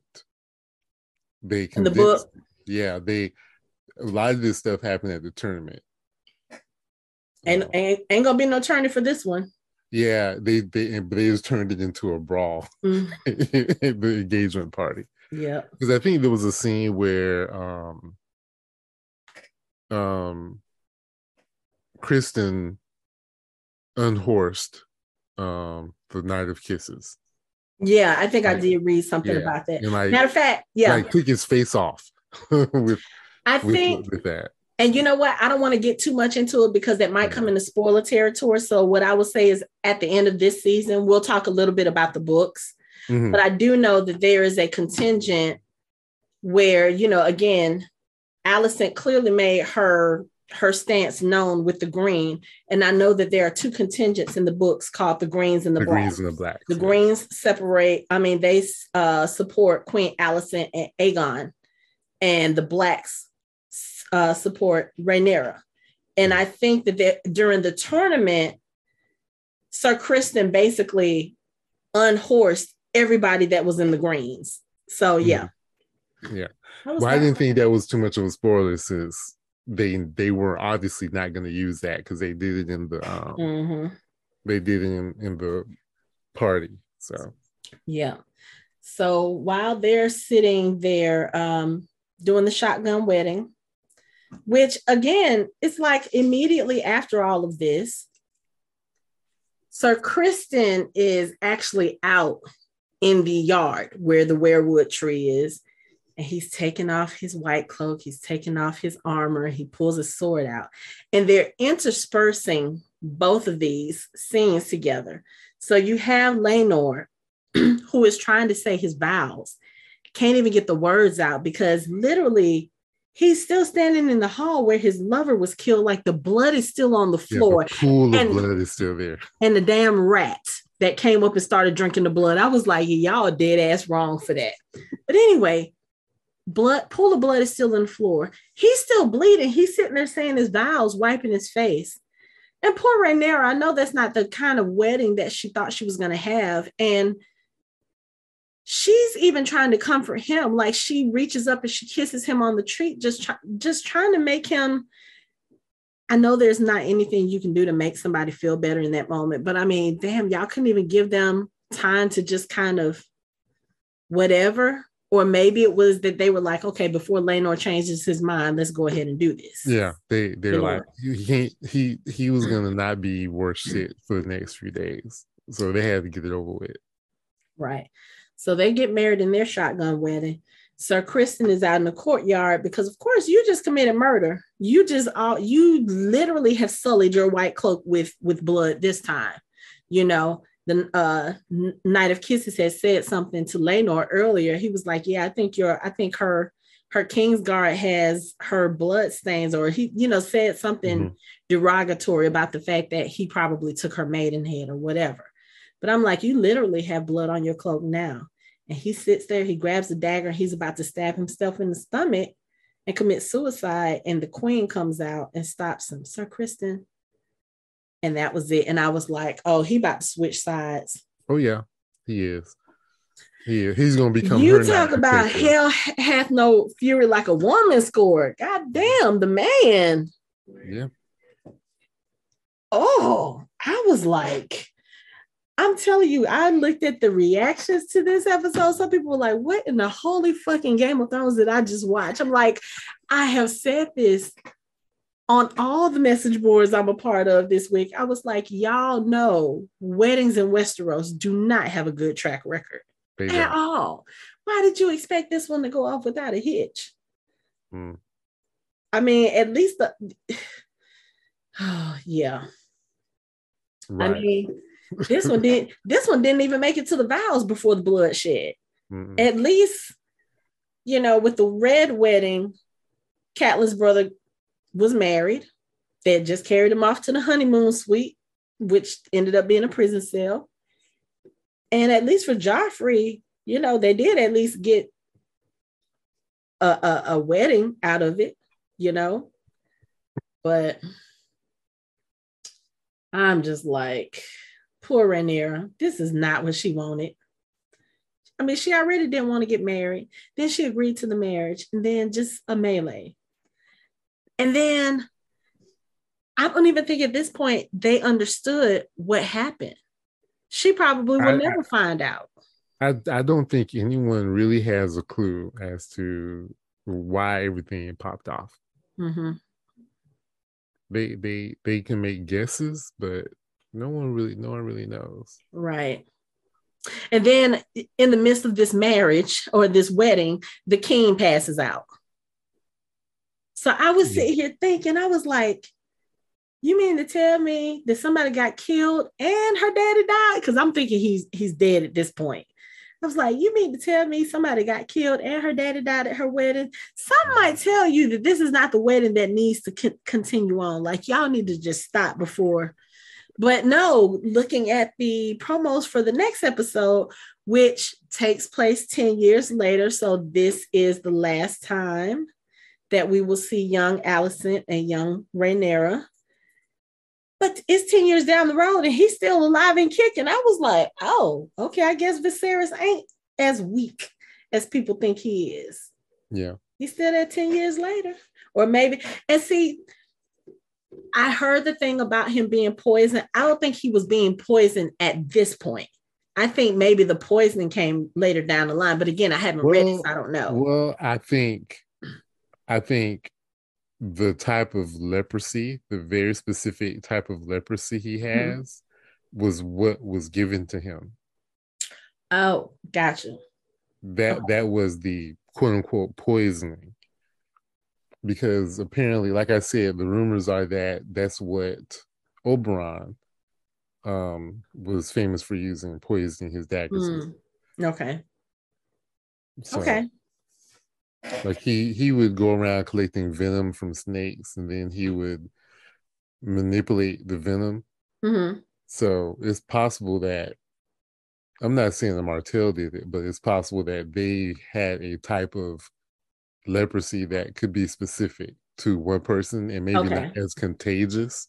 Okay. But and give him a slow death, but one that would ensure that by the time he died, Aegon would be old enough. Old enough to claim the throne. Right. Okay. Because it makes no sense to kill him when Aegon is like 2 months old, right, or 3 months old, or even 2 years old, or 3 years old. That's not going to do anybody any good. Right. Well, I tell you, this episode, I was sitting here watching it like, yes, we are definitely back in Game of Thrones territory. God damn. Like that text I sent you. Damn. I was like, okay, Florida Evans, come on now. But oh my goodness. So this was probably my favorite episode so far. But you say that after every episode, which is good, because that means that the episodes get better and better, and that's what they're supposed to do. This had the right combination of political machinations and intrigue and action.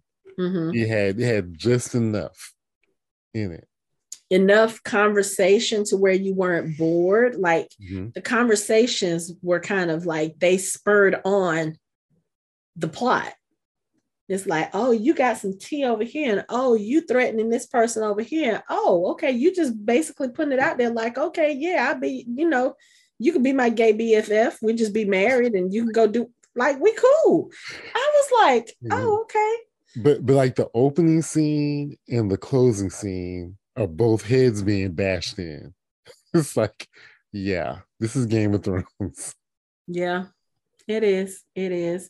The other thing, the conversation between Lord Corlys and Lady Rhaenys, or Princess Rhaenys, where he was talking about having overstepped. And, he was like, I just want to make sure. He was like, our children, they can sit on the Iron Throne and they should, and blah, blah, blah. And he was like, it was robbed from me. She's like, dude, I'm over and done with that. Like, let it go. Let it go. He's still holding on to it. What the kids call it? He's still capping. Is that what they call it? I don't know. I'm not even, I'm at that age where I'm not trying to speak like the young kids now. I've turned into our parents. I'm like, I'm not even gonna try it. Yeah, he's still capping for her, and she's like, I'm done with that. She was like, I'm over it. Yeah.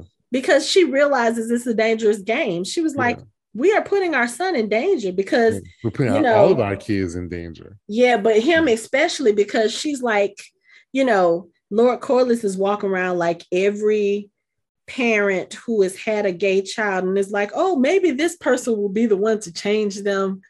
And she was like, dude, that ain't the way he's looking. Like, what his tastes are. He was like, oh, well, maybe, she has become more comely in the best. She was like, no. Well, maybe he'll grow out of it. No. And she's just looking at him like, really? Come on. She was like, no, we're putting him in danger. Because she said that her claim will be challenged. And knives will come out. It would have been better for her had Viserys went ahead and died while Aegon is young. Yeah. It probably would have been better for her. Because once he gets older and becomes a dragon rider, then that's going to be problems. There's going to be problems. Yep, I think so. As we see in the promo, it's going to be problems. Yeah. Yep. Oh, I don't know. It's going to be interesting now. I just want to see. So, like I said, I read last night in a wiki of Ice and Fire. I think that's what it's called. Because I was like, okay, I need to know what's going on with this character and this character, because especially because we didn't see Lady Royce, but for so long in the episode, I was like, okay. So I started looking up her information. And then, of course, it has her tied to Damon. So I was like, okay, you know what? I already know part of the story. Let me go in and see what else goes on. So I'm reading through Damon stuff. And I was like, oh, okay. Oh, damn. Oh. And I was like, all right, let me go to Rhaenyra. And I started looking at her stuff. And I was just like, this is about to get way more interesting than I expected to be. Because okay, so we know Targaryens have had issues with people before. We know about the Dance of Dragons. We've heard references to it in Game of Thrones. We know that it was a bloody battle between Targaryens. I did not realize the magnitude of the word. Someone on one of our previous podcasts, I don't know if it was you or Michelle or Lori, but someone was like, they have so many dragons. Like, where did all the dragons go in 170 years? They were all dead. Oh, yeah. That's where they all went. Yeah. Most of them are dead. I was reading that too, and I was most of them were killed. So, like, oh, this is really about, okay, huh? All right. I was sitting there reading it. Look, it's 2:00 in the morning. I'm supposed to be asleep. I got my glasses on in the bed and looking at my phone like this. Like the Song of Ice Fire wiki is going through what? And I was like, oh, I don't need to read anymore, but let me check out this one little detail. I sat here and read that thing for like 30 minutes and I was like, no, let me put it down.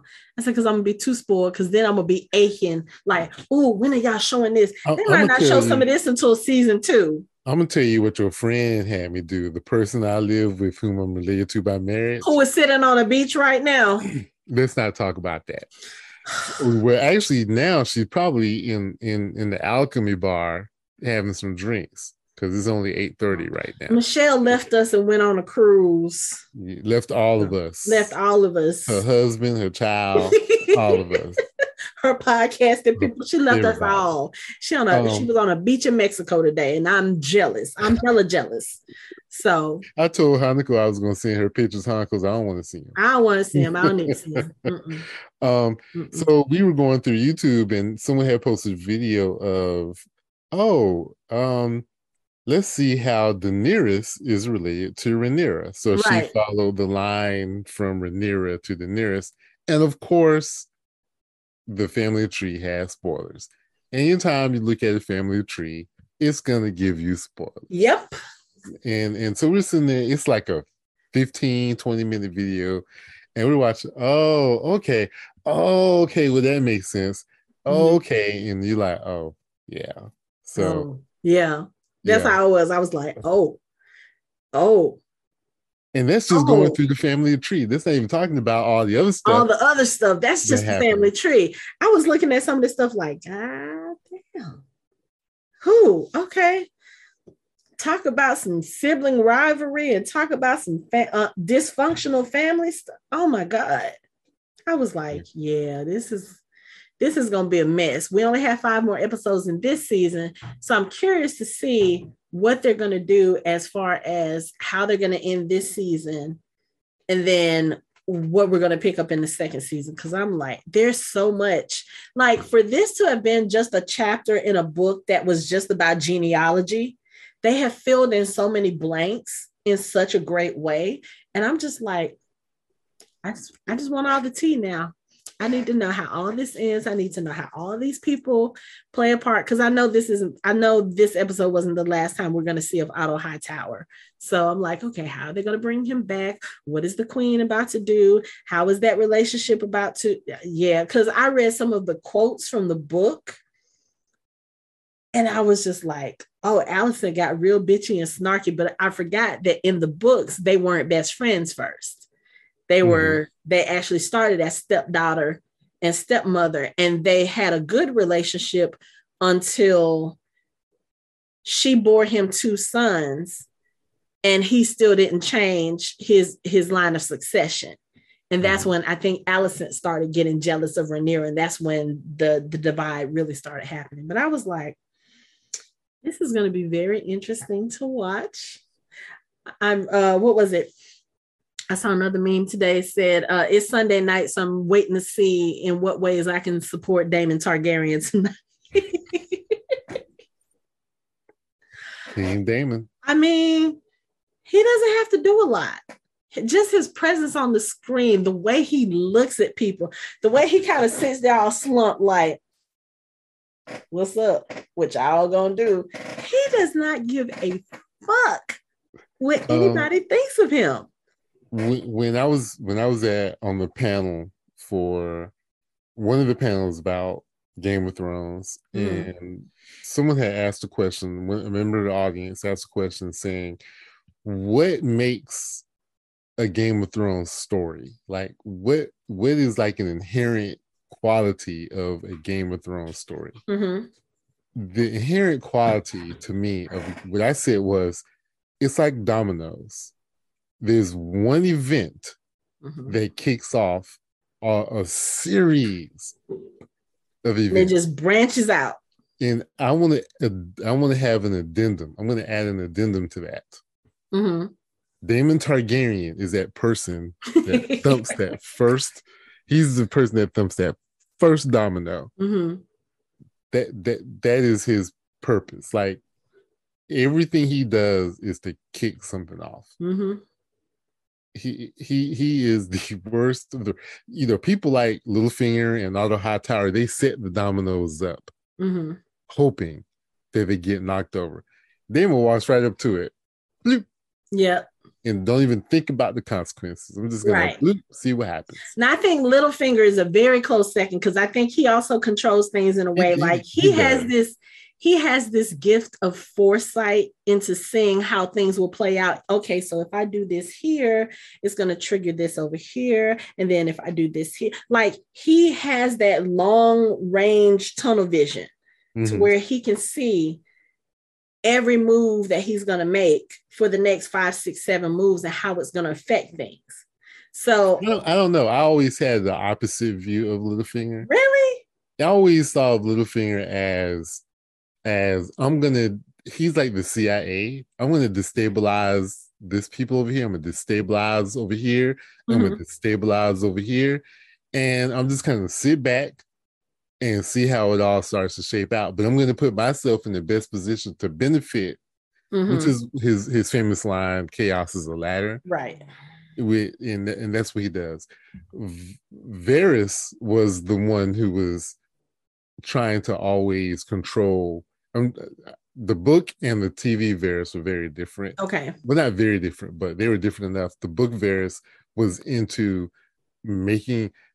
setting things up, more or less. He was the opposite of chaos as a ladder. He was about control situations. Right. He wanted to control. He knew what outcome he wanted, and he would push things into that direction of the outcome. Littlefinger was not outcome oriented. The only outcome he had was, I'm going to be on top. I don't really care how I get there, but I know that I'm going to be in the best position when the dust settles. Yeah. Which is what he was trying to do. So I said all that to say is that Daemon is very much sort of like that, except he's not putting himself in the best position. He's just knocking the dominoes over and just kind of see how everything just kind of plays out. Right. I'm going to either be on the top or the bottom, but hey, this is going to be a fun show to watch. Right. That to me feels like a Daemon thing. Okay. He saw someone set up the dominoes. He's gonna go knock him over. Right. That's him. I mean, if it works. Because at the end of the day, he's probably like, yeah, I'm gonna be king somehow. Right. If not, I'm gonna be close. And I'm gonna get what I want. And he's gonna get closer and closer. Oh goodness. This episode, and I don't want to use the word fun because it wasn't a fun episode in that sense. It was very entertaining. It was. That's the word. It was very entertaining. And like I said, I'll just watch Daemon Targaryen just do whatever. He don't even have to say nothing. I just want to see what he's gonna do. Because like, even without opening his mouth, he irritates the fuck out of people. And they react to that. Like 4 lines, like 3 or 4 lines in High Valyrian at the end of the episode. Yeah, because he didn't speak other than that. He didn't utter a word, didn't say a word to his brother, didn't say a word. I mean, I think he said a few words to Gerald Royce. He said a few words to him. Yes, to Gerald Royce, and then to Sir Harwin when he was like, yeah, can I cut in on this dance? And Sir Harwin was like, yeah, I'm gone. He was like, yep, not gonna touch this, until his dad was like, yo, go get her. Because she could have gotten stomped. Nobody was really paying attention, and nobody knew exactly what was going on, until the crowd kind of cleared and you saw Kristen beating in old dude's face. That face was horrible. Oh my God. Horrible. Terrible. Mm. Hell, it was worse than the dogs munching on Ramsey's face. Yeah, because we didn't see that. We heard it. We heard it, but we didn't see it. I'm trying to think, did we see anything that gross? Oberyn was... I was going to say, the mountain smashing Oberyn. Oberyn was, it was pretty graphic. Yes, it was. And you heard that one too. And you saw it too. That was, I'm still mad about that. Like, all you had to do was shut your damn mouth, Oberyn. Just shut your damn mouth. You had it in the bag. Even the pies that Arya made were still not as bad. Yeah, no. Yeah. Oh, okay. Yeah. Any final thoughts about episode 5? I think we done said all there is to say. I guess the title of this episode will be Big Dick Energy. Man. Daemon Targaryen. That's it. That's all I'm gonna say. Anytime Daemon gets on the screen, there's BDE. There you go. Like I said, he doesn't have to utter a word. Not one single word. And he gets the job done. So, okay. All right. Well, that's it for our show. You can find us online at www.fandomhybrid.com. We are on social media on Facebook, Instagram, and Twitter at Fandom Hybrid. We have a Discord channel. You can watch us on YouTube, and we are on all major podcast streaming platforms. Thanks for listening. We hope you join the conversation next time.